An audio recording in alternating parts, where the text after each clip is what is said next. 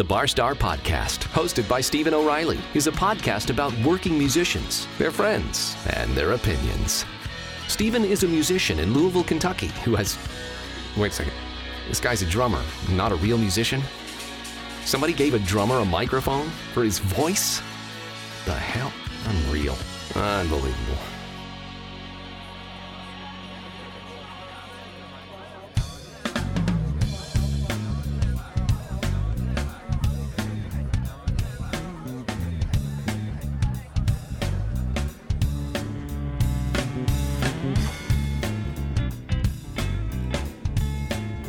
Hello, hello, hello.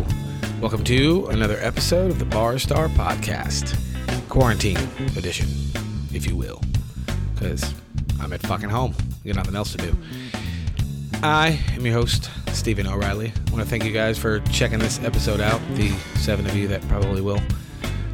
I appreciate it. I know that I have not been consistent. I've been doing a show every month, every other month, versus every week like I did for the last couple of years. But you guys know that life got busy. I was working like a dog, and now I'm at home being safe, because that's the responsible thing to do. Stacy has not killed me yet. That is a good thing. She wants to. I think she might feed me to the cats, like that one bitch. Anyway, I hope everybody's doing well. I hope everybody is staying safe and at home. You probably have time to listen to all kinds of podcasts, so if you have not caught up on all my episodes, go do so. There's 68 of them, 70, I don't know. I can't count. Math is not my strong suit. Anyway, I got the chance to have a conversation with Shaun Wallace of Soul Circus. Shaun and I, and we talk about this in the episode, we have not been friends that long, and we're still not super, super tight, not because of anything weird, just because we haven't had the time to get to know each other, which we took care of that today, or on this episode. But we go into all kinds of stuff, how Soul Circus formed, his life, and kind of where he got his start, because he started in music late. But there is a disclaimer with this episode. There was an audio issue on his end.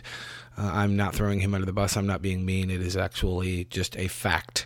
Literally a fact. We couldn't figure out what it was. We tried 2 or 3 different things. Nothing worked. So the audio quality on his end is a little janky, but it's not to the point where it's unlistenable, because if that was the case, I would not be putting this episode out. I would redo it.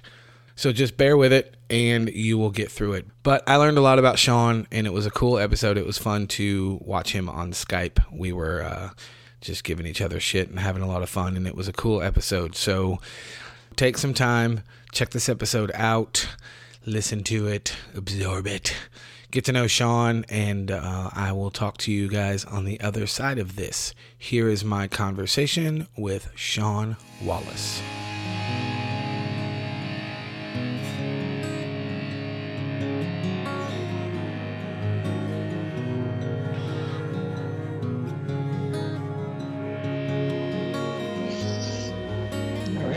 I'm supposed to tell you to avoid legal snag by telling people they're being recorded. Not people they're being what? Recorded. Oh, okay. Darn. Legal snag, I'm recording you. Then I won't say most of the stuff that I normally say. Why would I give a fuck? Because I don't want it to be recorded. Does this mean you're not going to tell me how cute I am all the time? Not that, I don't care about that, of course. All right, cool. So you've listened to my show, so you kind of know how things roll. I don't really have no script. I don't do any of that shit. It's just a conversation. Then I'll edit it and I'll put the shit out. I love that. Is that an actual real pipe? Dude, I'm in my office right now. And literally in my office, I've got about 95 pipes, smoking pipes. I collect smoking pipes. Vintage ones and newer ones too. See, I did not know this about you. That's pretty damn cool. Mm-hmm. I like it. Okay. All right, so I'll do a. It's a crack pipe. Why do that? I'll do it. You'd think I'd be a whole lot skinnier. I'll do an intro and an outro later. At a later time. Obviously, I won't do any of that now. So we shall start at the beginning. Hi, buddy. How are you? 6 pounds, 10 ounces. We're starting at the beginning. Damn. I don't know if that could be taken two ways, my friend. That's awesome, man. I'm great, man. You know what? I'm blessed beyond measure. So, especially in these tough times, things are just going along swimmingly. Yes, things are crazy. It's even more crazy because Stacy and I were talking about it, and as crazy as shit is right now, yet the weather has been absolutely beautiful. I'll take that part. My yard is definitely thanking the weather because I've had like a tremendous amount of time to spend on mowing and weed eating and landscaping and all that like suburban dad bullshit that you're supposed to be doing anyway. Yeah, I was supposed to be doing anyway. And I always pay somebody to do it. So, but I do. I always pay somebody to do it. But you know, because of everything going on, I can't get anybody to work, and B, I'm like, I'm gonna hoard the money since I have time. I'll do it myself. Well, fair enough. And I lost 5 pounds. It works out good. You didn't lose 5 pounds. You just cut your hair a little bit. No, I washed my balls. I took a lot of the snag off of it. All right, so you and I have become friends. We're not super tight. Unfortunately, we have not got to spend a lot of time together, but you and I have become friends over the last couple of years. And we kind of a happy accident. My introduction to you was I answered a Facebook post you put out, I don't know, 3-4 years ago, whenever it was. You were looking for a drummer. And you and I didn't know each other because if my memory serves, you. Ooh, that's loud as shit. What are you doing in there? So are you rolling a joint? No, I'm not rolling a joint. That would be nice, though. Sign me up.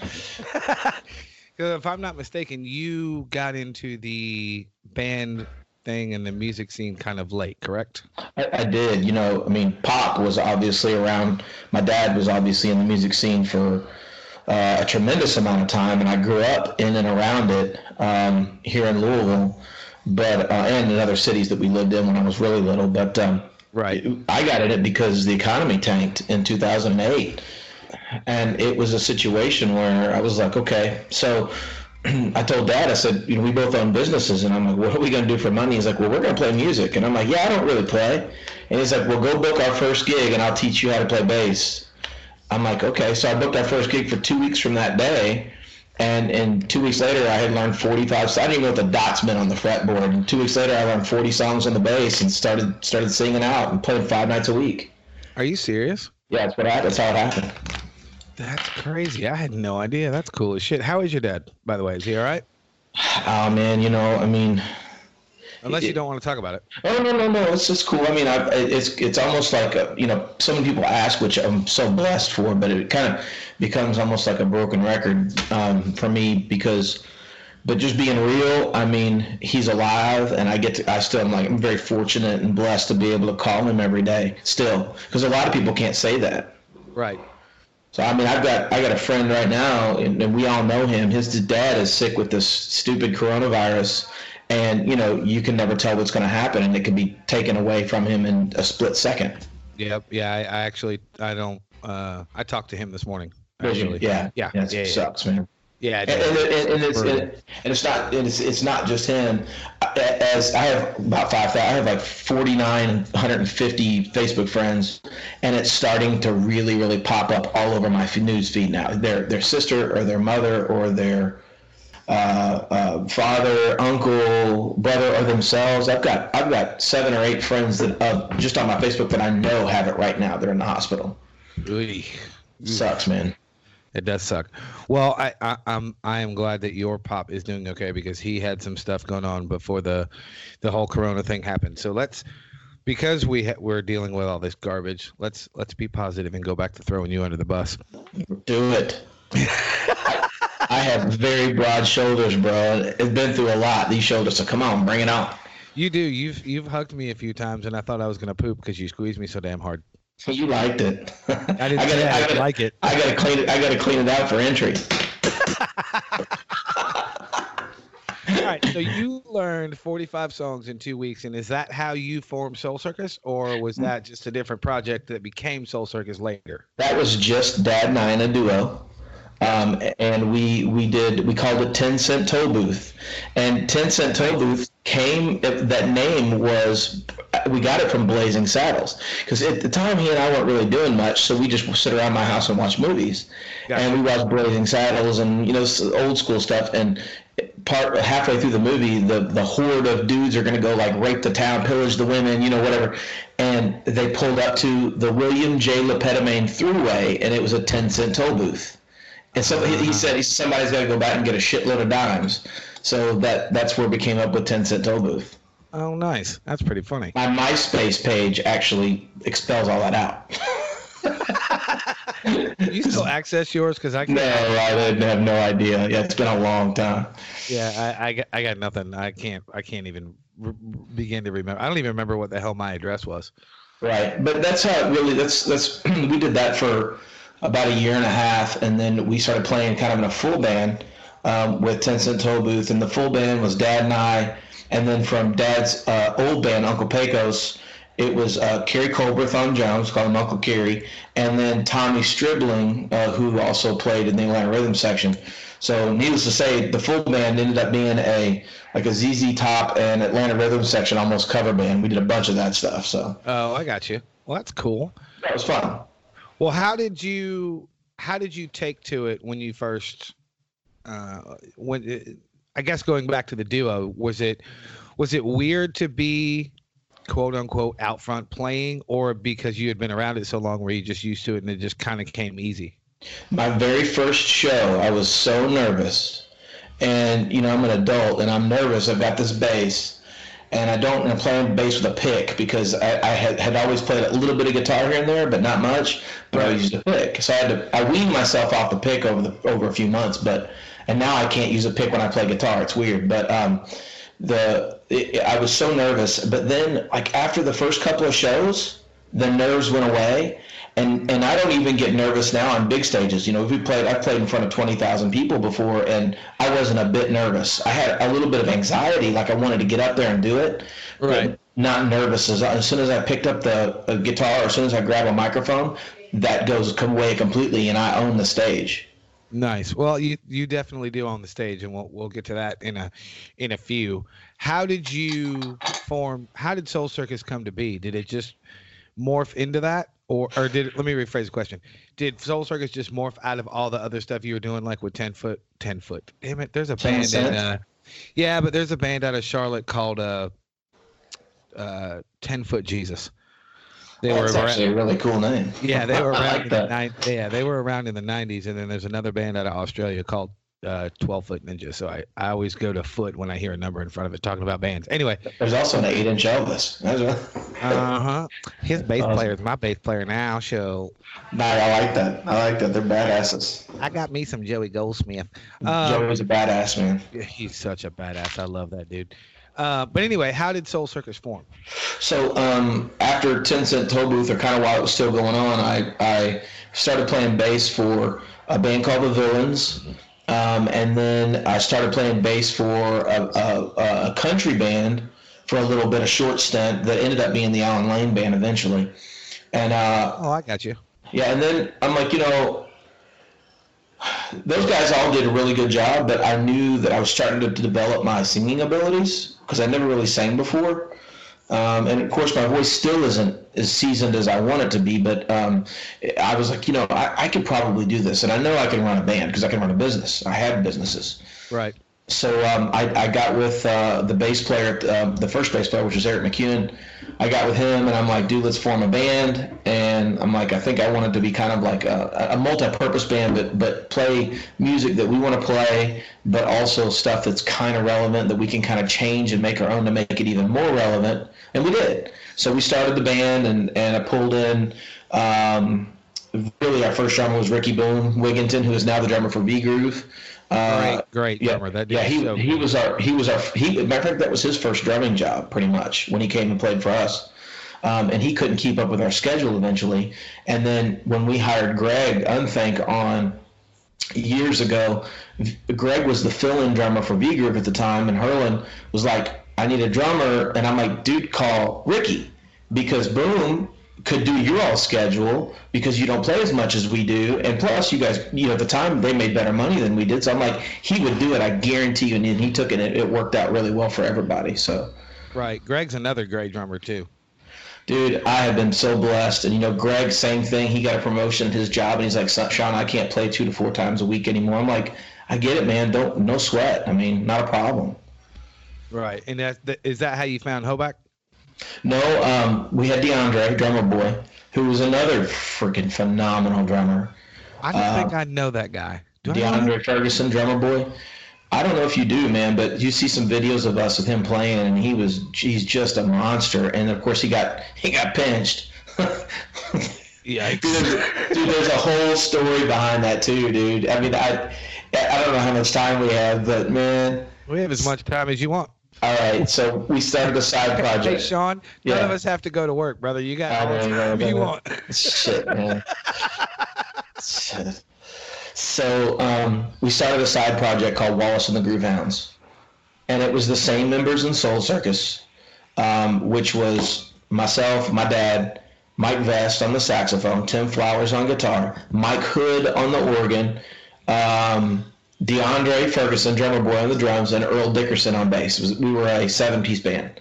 Gotcha. And Wallace and the Groove Hounds was like a funky groove and blues band, like in your face, like here's my nut sack, I'm gonna throw some blues your way, and if you don't like it, I don't give a fuck, right?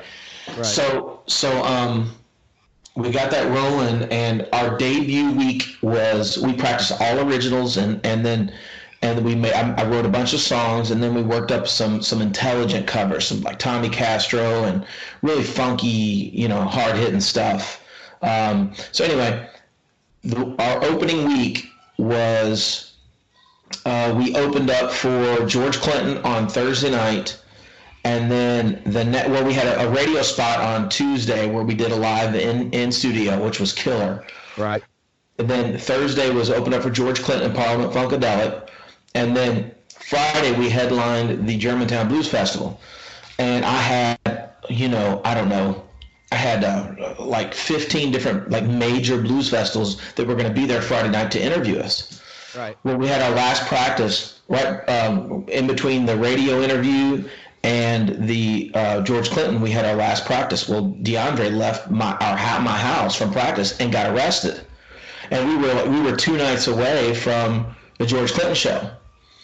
And he wasn't getting out. So I'm like, oh shit, what do I do? Because any drummer we pull in is not going to know our original music and all these weird covers that we learned. Right.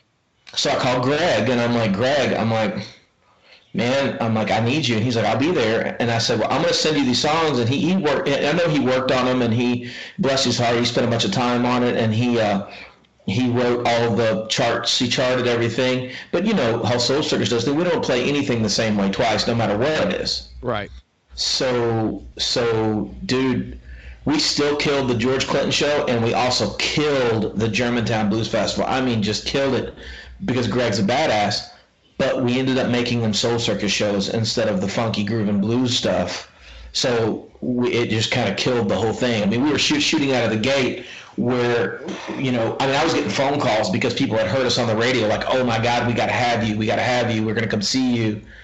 And we didn't end up getting all that stuff because of what happened with DeAndre getting pinched that week. So gotcha. It really, my goal was to stop playing in bars and clubs and to do the festivals and stuff, mainly with Wallace and the Groove Hounds.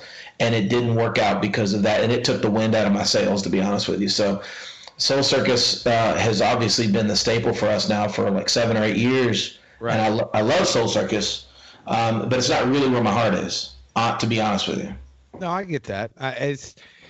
You're quote unquote late to the game, or you started later in the game, I should say. But I mean, I've been doing this for, I don't know, 30 years, 35 years. I'm fucking old. But the point is there's been so many projects that I've been involved with that have been like that. It's you do something and you build it and build it and build it. I mean, and everybody knows. Let me rephrase the word everybody.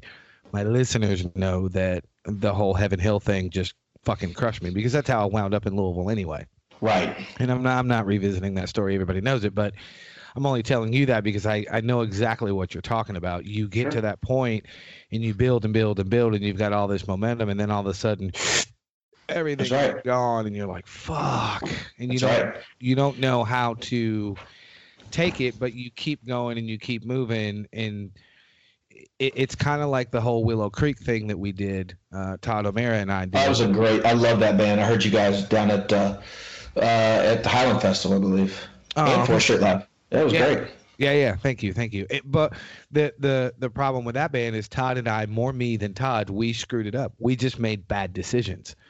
And our first gig in that band was the 50th anniversary block party for the Actors Theater. That was our first fucking gig. Right. I don't know, 9,000 people there, whatever it was. It was ridiculous. And we came out of the gate crushing it. And then a year later we were gone because of stupid decisions. So I get exactly what you're talking about. It doesn't mean that Soul Circus has no love from you or anything like that. It's to the point where this is awesome, but it's not what it was supposed to be. Yeah, I think I think so. I find myself, the more fans that we draw, it's like Soul Circus. We'll work up 10 songs and we'll keep 2 because if I don't have that greasy feeling when I'm doing it, I don't want it. Bring the grease down. Yeah, so that's exactly right. And honestly, the guys, I know that's frustrating to them because they spend time working on these songs. But if I don't feel it, I can't sell it to the audience. That's just the way that it is. If I don't feel it, I can't sell it. So, and I don't want to do a song to be doing a song, but I do feel myself, the more following we get, the bigger the crowds are, I feel myself like, okay, maybe I should work up XYZ song because everybody loves it. And then I'm like, God, I don't want to do that song. That's the struggle that all of us cover band musicians go through at some point in time. Unless you just resign to the fact that, Brown Eyed Girls made you thousands of dollars over the years, so you're going to do it no matter what because it's the best song you've ever played because it's made you thousands of dollars. And my mind doesn't lend itself to that yet. Right. It's funny you bring that up because I've had this conversation ad nauseum with all of my friends and all my musician acquaintances. I'm to the point now with the Swerve when we pick stuff, I guess you could say collectively, and I don't mean this in any shitty way at all.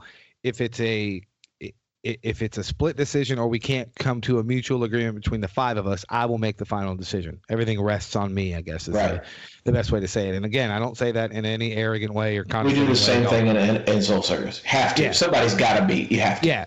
Somebody's got to be, and I started the whole thing, blah blah barf.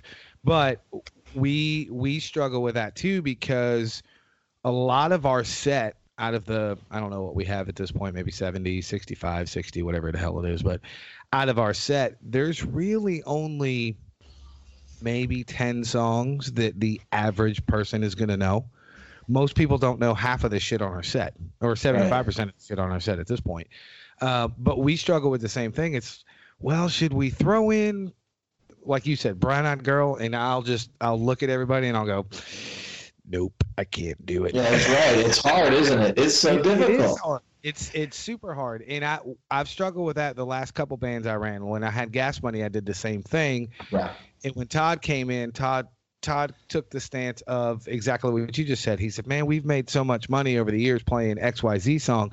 Let's just learn them. They're low-hanging fruit. We all know them. And we can just put them out there and make our set bigger and keep them as back pocket songs. So it was kind of a nice little 50-50 booking, so to speak. Yeah, that's what I was supposed to say. I'm having a difficult time getting these people on the dance floor. Hey, somebody play Sweet Home Alabama. I promise you we're going to get these people on the dance floor. Exactly. It's that kind of mentality, which I was cool with that because we weren't putting the XYZ songs in every damn set.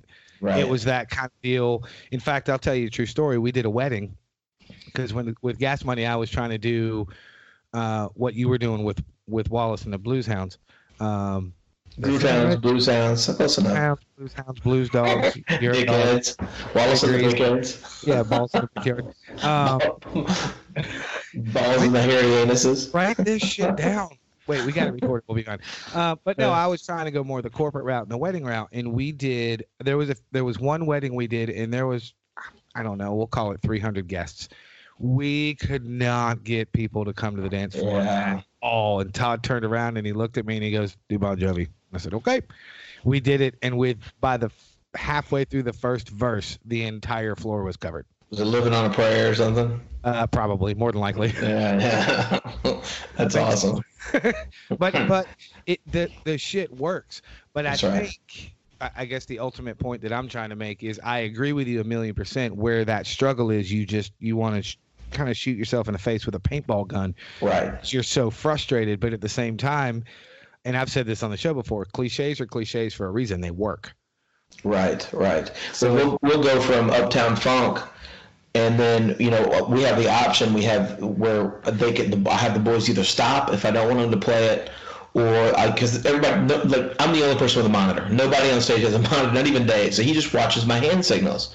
So if they all learn, if we play so much together, you know how you learn people. So I love to play Jungle Love by Morris Day and the Time. And I like to follow after Uptown Funk, and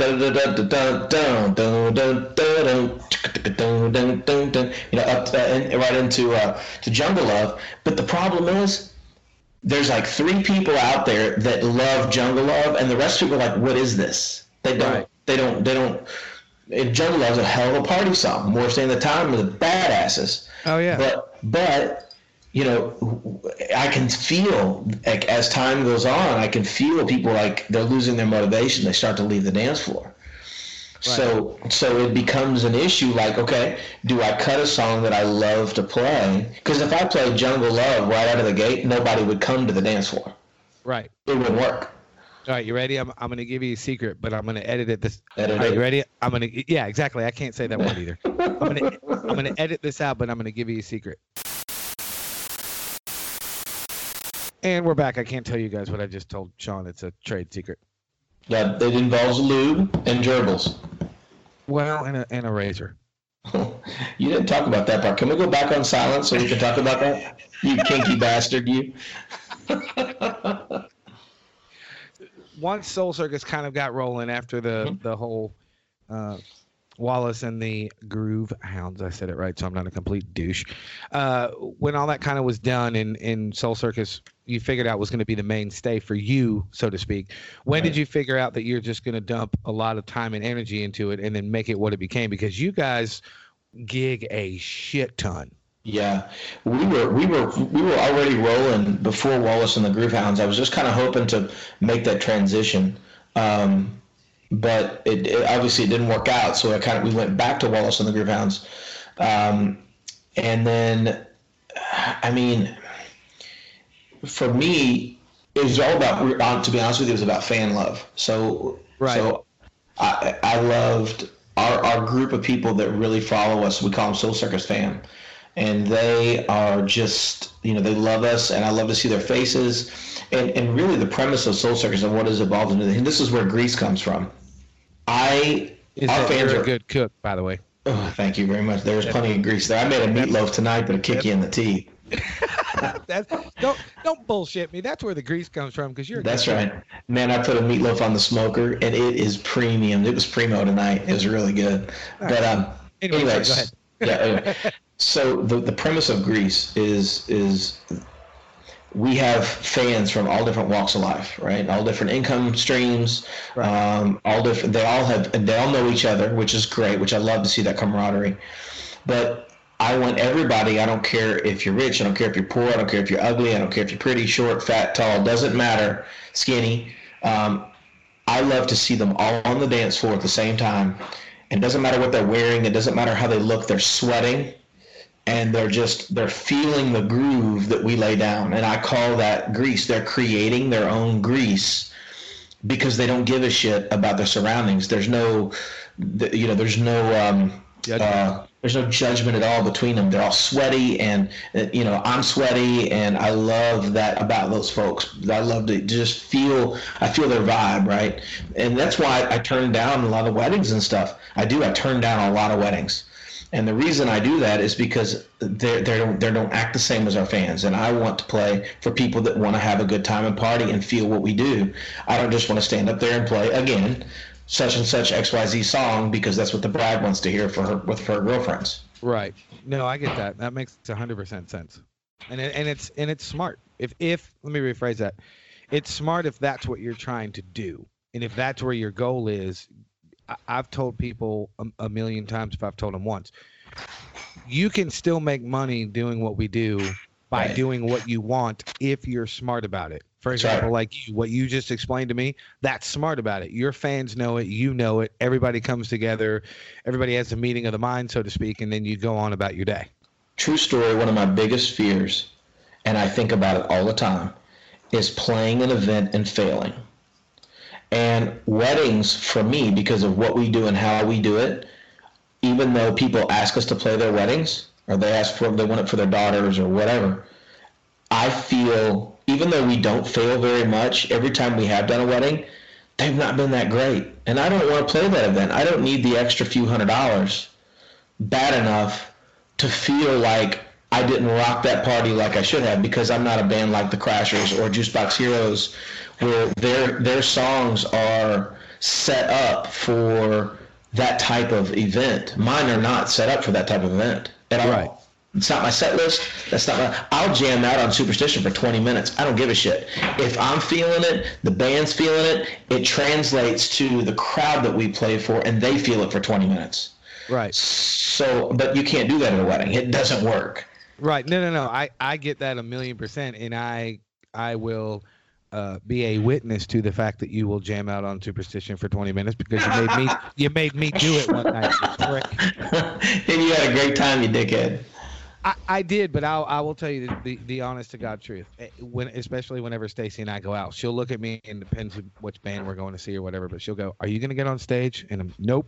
I don't care who it is. I'm not doing it." For some reason, I cannot fucking say no to you, and it drives me nuts. I love it. Whenever I'm out and about and not playing, I very rarely get on stage, and people want me to. I disappear before they get the opportunity because I know it's coming. Oh, I do too.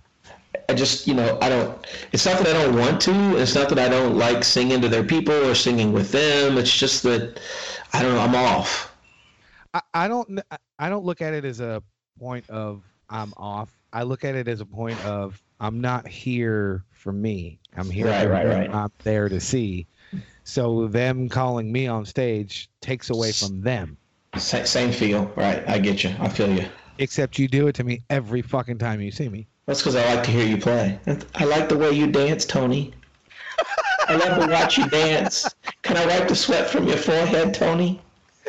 That's a Saturday Night Fever reference for all of those out there. They're like, what the fuck's that guy talking about?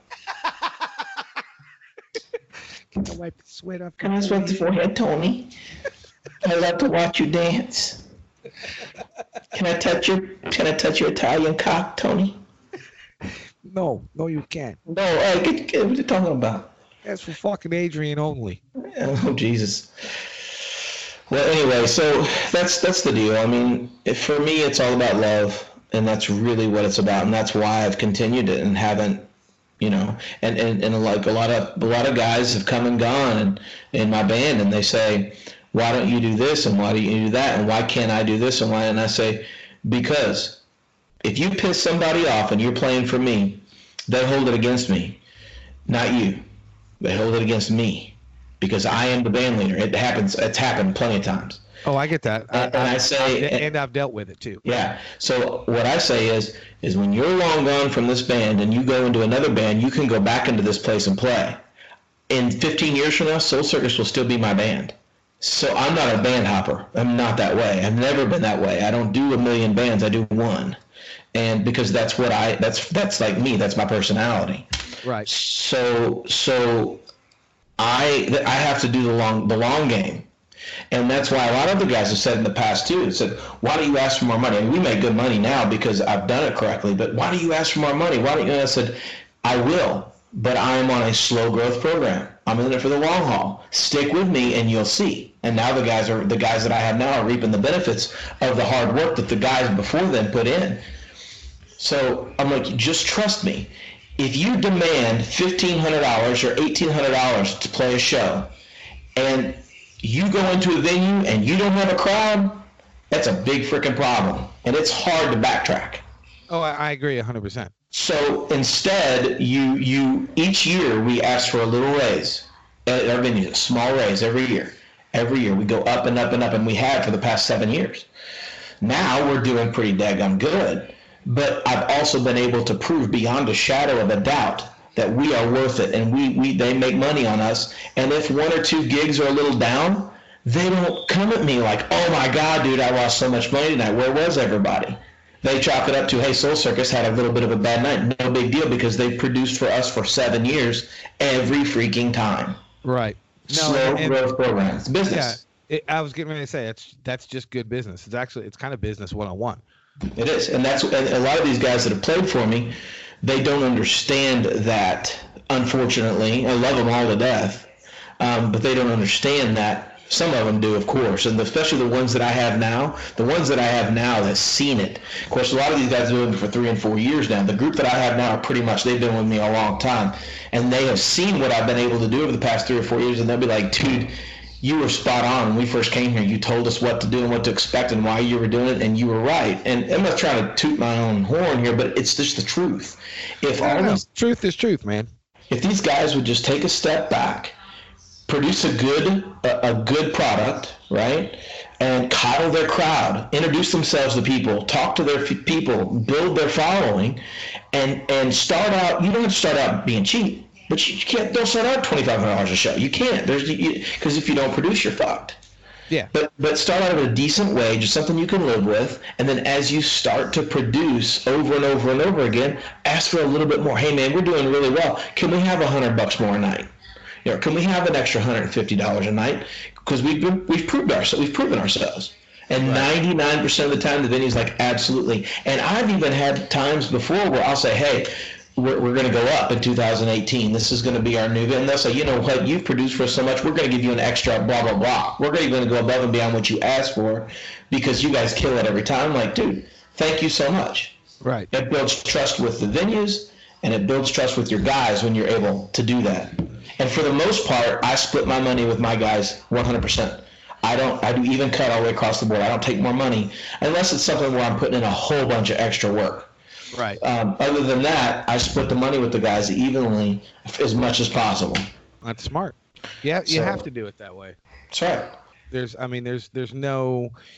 Everybody does business different, and we could have a 4-hour conversation about this, and we probably should figure out how to do it with 8 or 9 of us band leaders in town. That would be interesting. Oh, good Jesus. God Jesus Christ.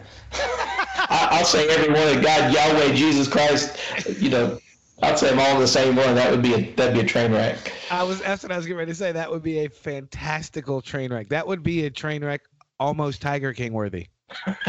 See what I did there? I haven't even seen it yet. I'm gonna have to. Everybody's talking about it. Dude, I've heard it's just a freaking like a riot. It is the train wreck of all train wrecks that you just cannot look away from. I can't wait. Just there. I'm gonna binge watch. I'm gonna go to sleep then. I'm just gonna binge watch. Just gonna binge watch Tiger King. But no, we could have a whole conversation on that, which we should probably do at some point. But I think every band leader has a slightly different philosophy from everybody else. But at the end of it all, it's all pretty much the same thing. It's what works for you. The bits and pieces of the bits and pieces of the whole, which everybody wants the whole. Right. But the bits and pieces are made specifically for your situation. Right. But what I was going to say is all of us have the same goal, and it's all to build a brand, build a business, make money, and have fun doing it, doing what you want to do to make money versus, I don't know, shoveling shit or digging ditches. Insert your own comparison here. Sometimes playing music's like shoveling shit, bro. You are not wrong. You've been at that gig, I guarantee it. Oh, fuck yes, I have. Some gigs I would rather shoveled shit naked in the fucking snow. But the point is, I think that if you form any kind of business, restaurant, which is sucking right now for all of us local. Oh yeah, bless y'all's heart. If you form a band, if you form a homemade widget fucking sales shop, the philosophy is always going to be the same. But I like what you said. The bits will be a little bit different, but the end goal should always be the same. That's right. Good product, everyone's happy, everyone makes a living. And That's right. I think if more bands would adopt that philosophy, and if people would understand that philosophy a little bit more, it's in the same line. You always have to know that you're not going to be able to please 100% of the people 100% of the time, but you can't use that excuse every time, because that's a problem. But there are a select few, even in contracting.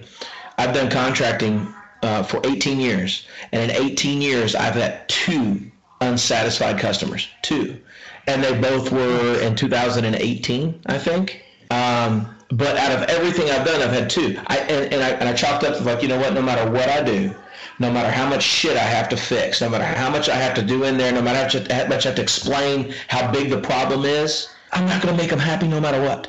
No, you're not. So do all you can do, and then lose the money you're going to lose and walk the fuck out. But that's the same way it is in music. I'm not going to be able, there are going to be shows, even as popular as we are, thank God, knock on wood, there are going to be shows that I'm going to play to the bartenders. It's going to happen. Oh, yeah, for sure. You can't play 2-4 times a week and not have that happen every once in a while. Can't. No, you can't. And that's what started to happen to Jefferson Tark Bus at the end, which is why I walked away. And then Dave, a couple months later, decided that it was time to end it.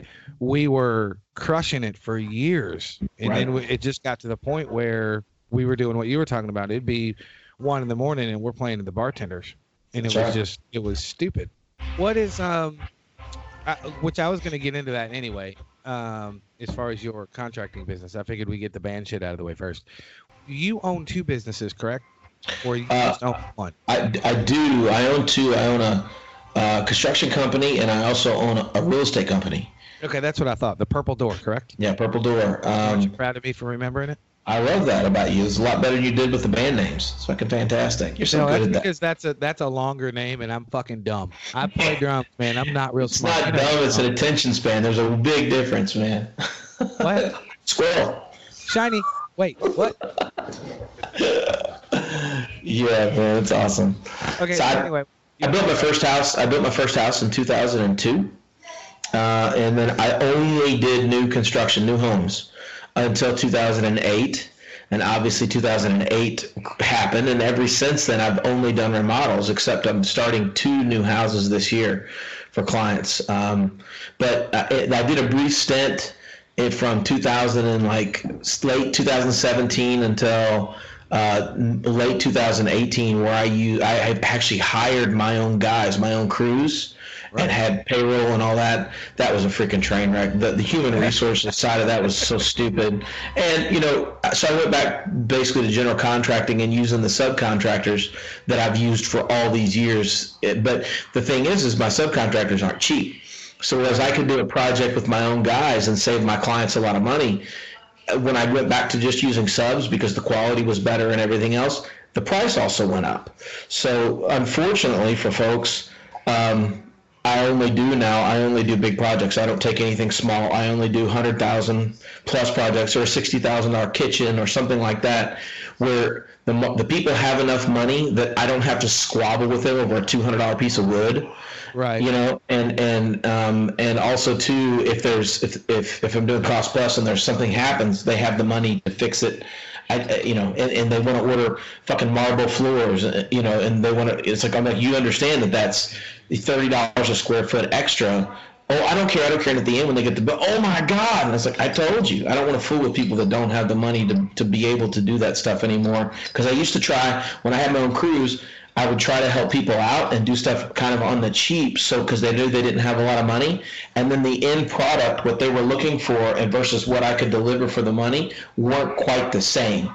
Right. Because they didn't really have the money in order for me to really do it right, the way I would normally do it in my new construction or whatever, or my more high-end clients. So I would get punched in the face over and over again for trying to do things and try to help them out. But it wasn't what they wanted. They wanted.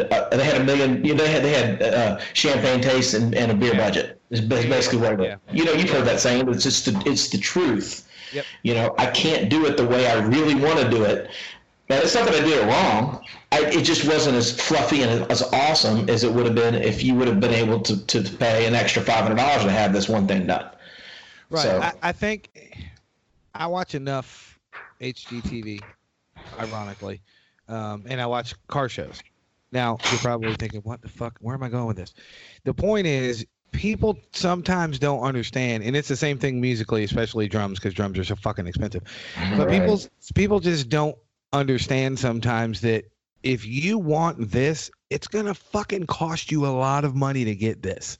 That's right. I can get you somewhere kind of close, but it's not really going to be what you envisioned, and it may not be what you wanted when it comes out. And it sounds to me like that's a lot of the problem that you ran into. And that, by the way, is not a slam on people that have money or people that don't have money. Absolutely. It's a fucking reality. It's the brass tacks. That's exactly what it is. Absolutely. I want to live in Manhattan. Guess what? It ain't fucking happening because I can't afford that shit. So out of the hundreds and hundreds of clients that I've had, the two that didn't turn out the way that I wanted to, two pissed off clients, happened in 2018 during that period. And after I had 13 projects going at one time. So after I dug myself out of that 13 project hole, right. Those two clients that were pissed off, I'm like, you know what? I'm not doing that shit anymore. I'm going to go back to doing it the way I used to do it. And I did. So, and at the same time, I'm going to get my real estate company going, which I did, my partner and I, and that's rocking and rolling unbelievably. And even during all this coronavirus bullshit, my real estate company is freaking humping. I mean, humping it. And we have so many investors too that I don't think the money really matters because you either got money or you don't when it comes to investing money. So it's just not a problem. You're right about that. Yeah, I had a conversation with somebody, and I think because my shows are not as consistent as they used to be because I got so busy, but hey, I got a lot of time on my hands now. But I think I'd actually Barstar. Yeah, I gotta do some fucking podcast. But I think I actually did a solo show on this, talking about wealth envy, and I've never understood people that have wealth envy. Right. And there is an actual true statement to what you just said. You either have money or you don't, and it's not a wealth envy thing or a slamming on anybody thing. People that are super wealthy or very well off, the majority of them have just made better decisions than the rest of us. That's a fucking fact. It's not truth. It's not an opinion. It's not it's absolutely the truth. Yeah. They've had shit handed to. Yeah, there is a very small percentage of people that have had shit handed to them. Nobody handed me a goddamn thing. Right. We do well. My family, fortunately, Tiffany and I, we don't really have a whole lot of worries financially, but the bottom line is we busted our fucking asses, and especially since 2008, we have made incredible decisions.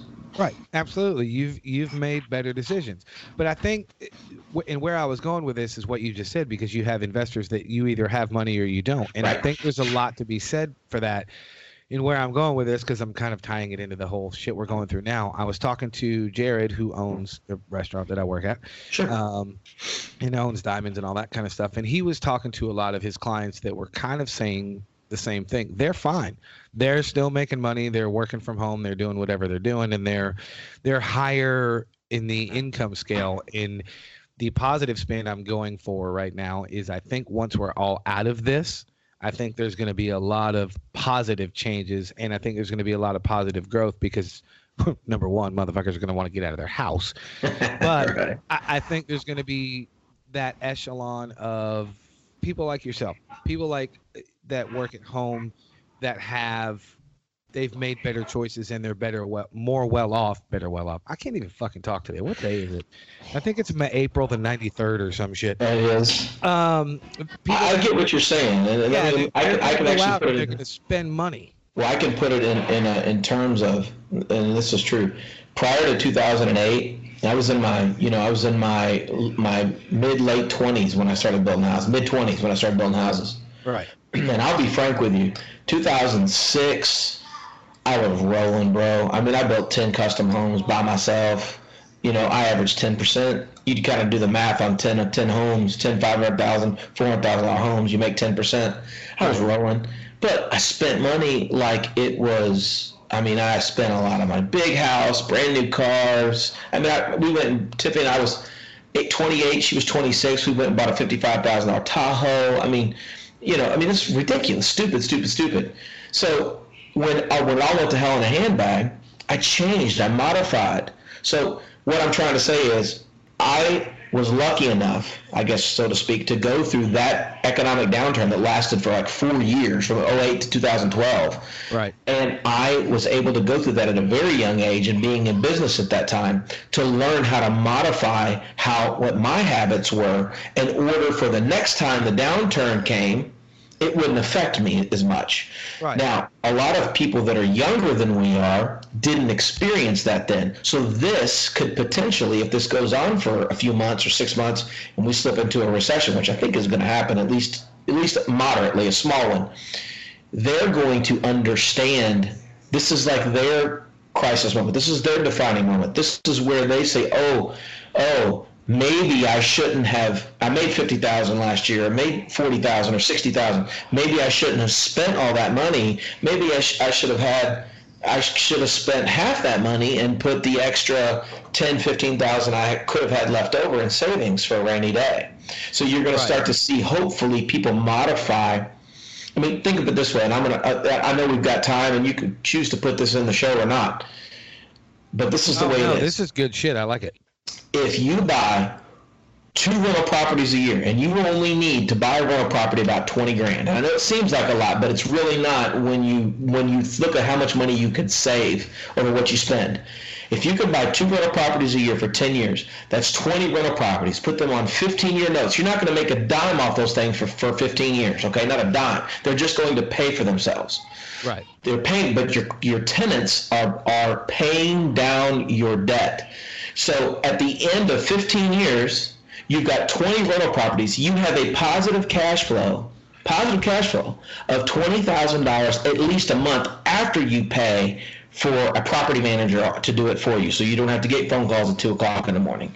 $20,000 a month. Now, if you've got basically $2 million for 20 rental properties, you've got basically at least $2 million in equity.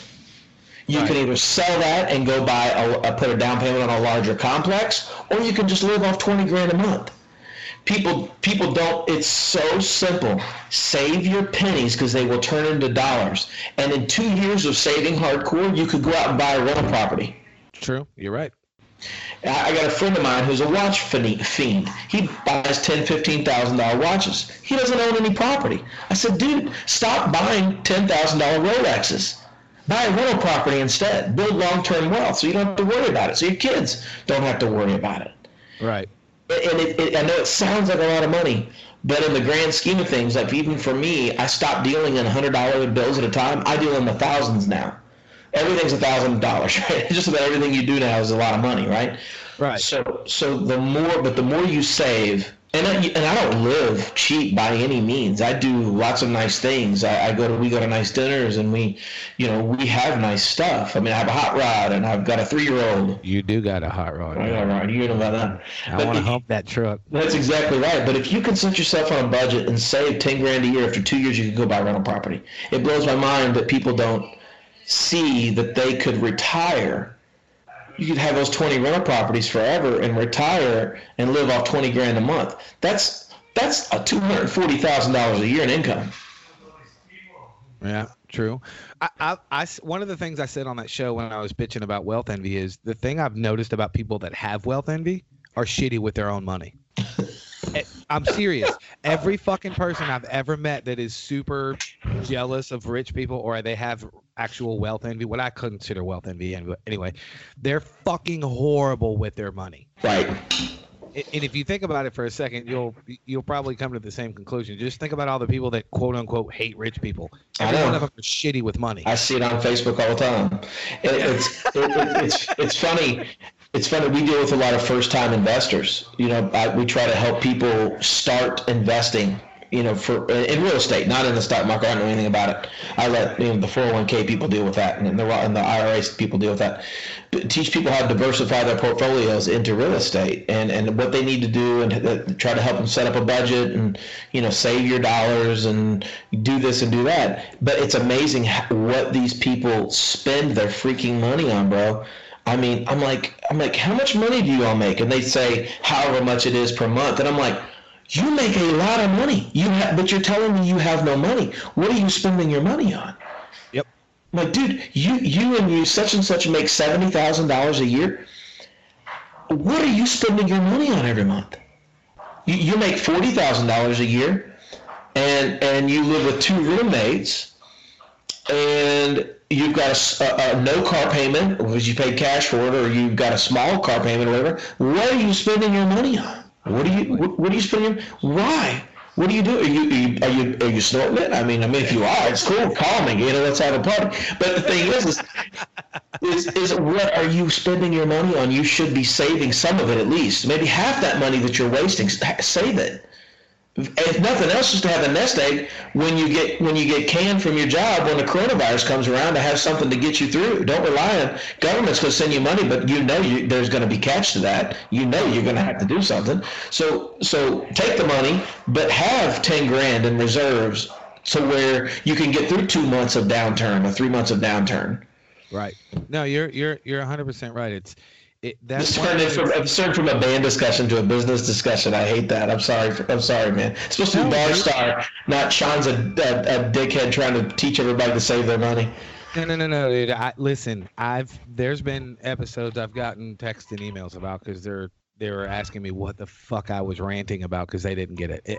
That's one thing I love about my show. And tell them all to go fuck themselves, and I said it. Right.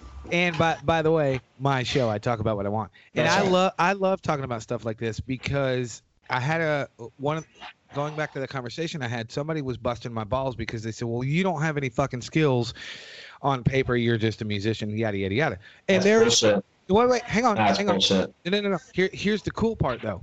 There is truth to that. It's not 100% true, but it is true because on paper, I don't have any skills. I chose, but that's the key word right there. I chose to be what I am. I chose to play drums for 30 years.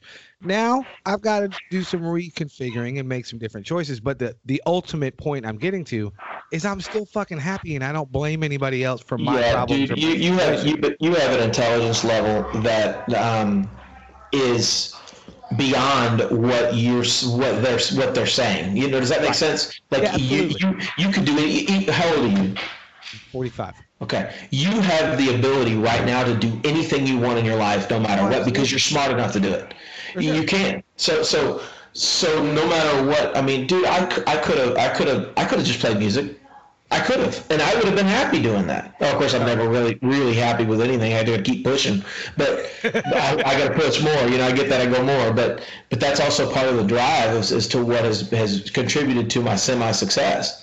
Right. Is because of the drive to constantly want to do more. But you could do whatever you want, dude. I don't know if you can be president. I don't know if that'll work. No, I'm not interested in politics. I hate politics. But here's the point that I'm getting to, and the only reason I told you what I just told you is it's like I said, I am 100% happy. I have no issues, and the issues that I do have, I don't blame anybody for anything because it's all been my choices. Yeah. You see where I'm going with that? Yeah. I'm not saying that I can't do anything or I'm not complaining about shit. That was kind of my point, what I was talking about in that one episode I did about the wealth envy thing. If you make shitty choices, that's your fucking fault. That's right. It's a true story. You know what I'm saying? Absolutely. That's where I'm going. I am at the point in my life now where I'm starting to make different choices.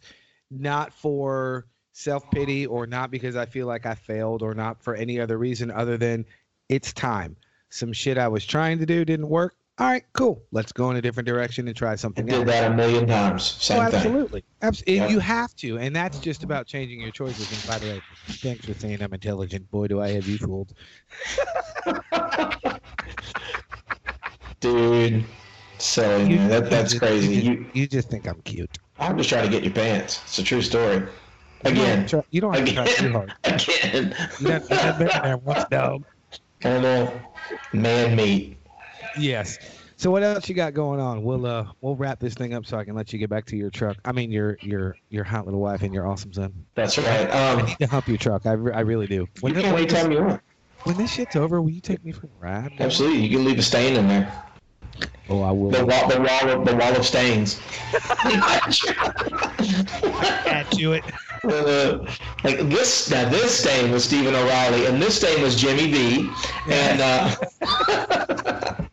People don't think we're absolutely nuts. Tell everybody what your truck is, because most of my people know that I'm obsessed with older hot rods and stuff. It is a 1959 Chevrolet Apache pickup truck. It is goddamn beautiful. Sorry, yeah, I love that truck. It's satin black. Got the rims, and it's great, man. I love that truck a lot. Call it Sanford, right? Oh, it's Sanford, because when I got it, it was rough, dude. It looked just like the Sanford & Sons truck, and it didn't even run like Sanford. I mean, it was bad, bro. Nice. So, but yeah, I mean, I love that truck. It's been a lot of fun. Deacon calls it his truck already. He's 3, of course. So that's because he's a smart fucking kid. I know, man. I know, but it is a beautiful truck, though. Seriously. Thank you. And I mean, just trying to go back to the music too, real quick. I just wanted to say that I respect you very much musically. I respect you as a person. I really appreciate your talent. Anybody that knows me knows that I'm brutally honest with people, because it's just the way that I am. I don't have time not to be. I agree 100%. And I'm the same way. I very, very, very much appreciate and respect your skill, and you as a person, of course. But just sticking to the music, your pocket. And for me, my music and what I do is all about it's about the bass player, but it's really about the drummer. Right. So I mean, I'm very much a rhythm section oriented mentality. So.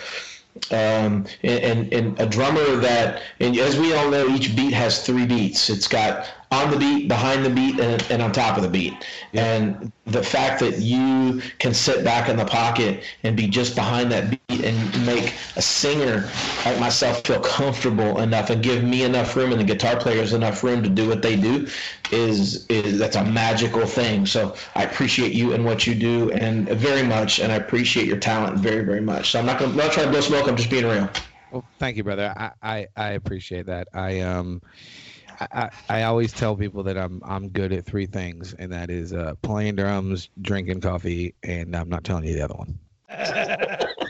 Seriously, I appreciate that. That makes me feel good. I mean, music and drums is obviously it's always top of my list. I have other interests, of course. I mean, I'm human. I do all kinds of crazy shit. Not right. Crazy in that word, in that literally the literal sense of the word. But drums and music is always come first, and it's something. It's probably the one thing that is always a constant in my life that I've always made a priority somehow. Right. So for you to say that, I definitely appreciate it because you. Go ahead. Yeah, and one other thing too, man. It's a true story. The Louisville music scene, we are brothers and sisters. We are a fraternity, and sometimes we all fight and squabble. And Lord knows I've had my share of fights. I have a couple of unfortunately, I've pissed off a few people fairly recently. But the bottom line is, true story. I was a president of Murph last year, and I was the vice president the year before that, and I was on the board for 5 years before that. No matter who they are, our brothers and sisters, even the ones that I don't really like or the ones that I've pissed off, I would do anything for them if I could. As long as it doesn't hurt me bad, I would do anything for any of them. For you, for any of our brothers and sisters that are professional musicians in this town, I'd do anything for them because I believe in our scene, and I believe that the better our scene is, the better and the stronger our venues are, the better the tourism is, which in turn turns into money for me. So yeah, there's an end game with myself, but I want everybody to do good because everybody has the opportunity to do good. Oh, I agree. And during this time, I've reached out to a few folks that I know play music a lot, and that's their primary income. And the true story, I'd do anything for those folks. If I told a few of them, I got a full tank of gas and a pantry full of food. If they need something, I'll be there in a second for them if I can. That is a total true story because I will out you on the air, like I'm a fucking radio show. I gotta edit this shit and all that. Jokes aside, I will out you on my show. You called me, and I greatly appreciate it. You didn't have to say that, but yeah, it's a true story. No. I am gonna say it because most people know that, and I joke about having one feeling. And I don't let anybody see that one feeling, but that would make there was this weird lump thing that happened in my throat. I don't know what happened. So I appreciate you calling me. That made me feel good. And there's been a lot of people that have called me, and I've called a lot of people. So of course, that's what it's about. Absolutely. We all have to have each other's back, especially because a lot of us that are musicians are in the service industry also. That's right. That's for right. me, I just went back to the service industry full time, and then all this shit happened. So it was Dude, weird. I could have easily played music and bartending my whole life, and I'd have been perfectly happy. Right. I mean, I don't need even the things that I have. I don't even need them. I have them, but I don't need them. I could have bartended and played music and just been happy, and that would have been a fantastic life for me. It's not what I ended up choosing, but the bottom line is a true story, man, is we have to help each other, because in the end, that's all we really have. That's it. You know, the respect and the love and the help. You are 1,000,000% right. And with that, I'm going to let you get back to your family and tell you that I miss your smell. You know what? It smells so fucking good. I swear to God, this is a true story. This is a true story. If I had a fucking dollar for every message that I've gotten over the past week and a half from people like, dude, I miss your smell. Tell what cologne do you have? I want to go buy it because I miss the way you smell it when they come and hug me. Dude, I would have to play all the rest of the year. I mean, it's happened over and over and over again. So just for everybody who's listening out there in Barstar Land, true story, I wear Creed Aventus. So if you want to smell like Shaun, or you want your man to smell like Shaun, or you want your woman to smell like Shaun, however you do, whatever kind of, or you want, if you're a man and you want your man and your woman to smell like Shaun, get Creed Aventus. You want your dog to smell like Shaun, you sniff that motherfucker all night long. Creed Aventus, that's it. I fucking love your face. I love you too, buddy. I appreciate you having me on, man. I'm sorry I kind of got off track from music, but... No. Listen, man, that's again, I will beat this horse until it comes back to haunt me forever. Whatever we talk about on my show, as long as it's not politics, religion, or sports, we can go in any fucking direction you want to go. That is one rule I made for my show, even though I'm a one-man show and I do it all. That's the one thing I always said that I would never do. I would never filter anybody. I would never tell somebody that they can't talk about anything other than those three things, which I don't even talk about that shit in my personal life. I don't know if you know that about me. I don't. No, but I think that's a badass thing, a badass place to be, man. Thank you. But as far as the show goes, anybody can talk about anything they want to. I mean, I've had all kinds of some conversations. So the biggest reason I like it, and I will leave you with this thought. The biggest reason I like it is because it gives me an insight into people that I've known for a long time, and people like you that you and I know each other and we're friends, but we don't know each other intimately. And I don't mean that in a funny way. I mean it in a serious way. We don't know each other intimately. I don't know a shit ton about you, but I've gotten, in the last hour or so, I've gotten a better perspective of who you are as a human. Right. So I love where any conversation goes. I have no issue with it. I think in the history of the show, it's been a couple of years since I've started the show. I think there was, and I don't even remember who it is. I'm not trying to not out him because I'll out anybody. I don't give a shit. But there was one person I told them they had to stop fucking talking because they went into the whole religion thing. I said, not on my show. No. Right. And in fact, Stacy and I have been together almost 12 years, and we have never really had a deep discussion about religion. That's how I think about that stuff. I don't talk about that shit with anybody. That's right. It's not just my show. Right. And everybody's got their own beliefs, and they should be theirs and their own. That's exactly right. And with politics, same thing. You got your own beliefs, keep them to yourself, because you ain't going to change my mind. I'm not going to change yours, so let's move forward. That is 100% sure. Last thing, where can everybody find you on the social media bullshit? Oh, God, I don't know. You can't send me a friend request because I'm maxed out, so forget that. But you can follow me. Are you on Instagram and Twitter? Yes, but no. I mean, I haven't been on either one of those. And I think I posted 2 pictures on Instagram. One was my truck and one was of Deacon. And with Twitter, I couldn't figure it out, and it pissed me off, and I threw my phone in the toilet. Swear to God, that happened a few years back, and I've not picked up Twitter since. I was like, fuck this Twitch shit, and I put it in the toilet. I got a buddy that gets on my ass all the time. He wants me to do Twitter. Twitter, to me, is an online time suck, but I do have it because I can keep up with certain things. Sure. But I have found that Instagram is more useful for fast things than Facebook. But I may have to check that. I may have to get on there more often because I couldn't. It's another thing I couldn't figure out. Like, I couldn't even figure out how to post. I mean, I was like, what is this? Where's my Facebook? Where's my MySpace, bro? Yeah, MySpace, bro. So, but no, Soul Circus Band which is facebook.com/Soul Circus Band. So if you just go, we pop up there. And then Shaun with a U, SHAUN Wallace. I always put my middle initial and I always pop up. You can follow me if you can't friend me. So, and I don't know. That's it, really. And that's if you even want to. If not, don't worry about it. Come catch a show sometime. And by the way, if anybody comes out and mentions that you listen to somebody I don't know, come up, introduce yourself to me at one of our shows and say, I heard about you on Barstar, I will let you buy me a shot of Fireball at full price. What a fucking deal. Dude, I like it. I know. I love it. I'm always providing for people. Podcast, full price shot of Fireball. I'm in. Right. Shaun, I love your face, brother. I love you too, buddy. Call me if you need me. You know that. I will. And the same to you, man. I will talk to you soon. See you, bye. See you. Well, that's it, kids. That's the show for now.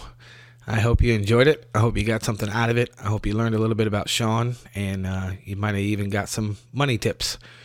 You might have learned some business tricks, as it were. I know I did. Some stuff that I didn't think about before, but now he's got me thinking because he's a smart fucking dude. I hope you got something out of it. I hope you will check back. I will be doing some more shows now that I have downtime. Yes, Steve, I will be doing more shows, so calm your tits. And that's it. That's all I've got for now. I guess the close that I normally do, I can't really do because you guys can't really go do some shit. So do some house projects. Learn some new words, maybe? I don't know. Write a new song. Practice your instruments. Do whatever you got to do. Stay home. Stay safe. Don't infect a bunch of motherfuckers. And don't get infected yourself. And that's pretty much all I got. So I will talk to you soon. I don't know when, so don't hold me to that. But, yeah, that's all I got. So until next time, I will talk at you soon.